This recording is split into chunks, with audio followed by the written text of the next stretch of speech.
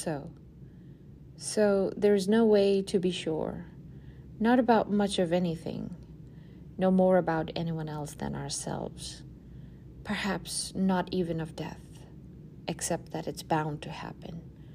To you, yes, to me, us, the lot of humankind, given how humankind sees it from this near side. So what?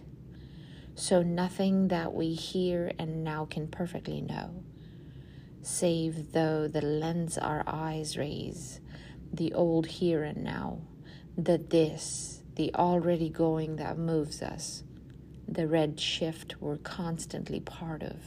And why not?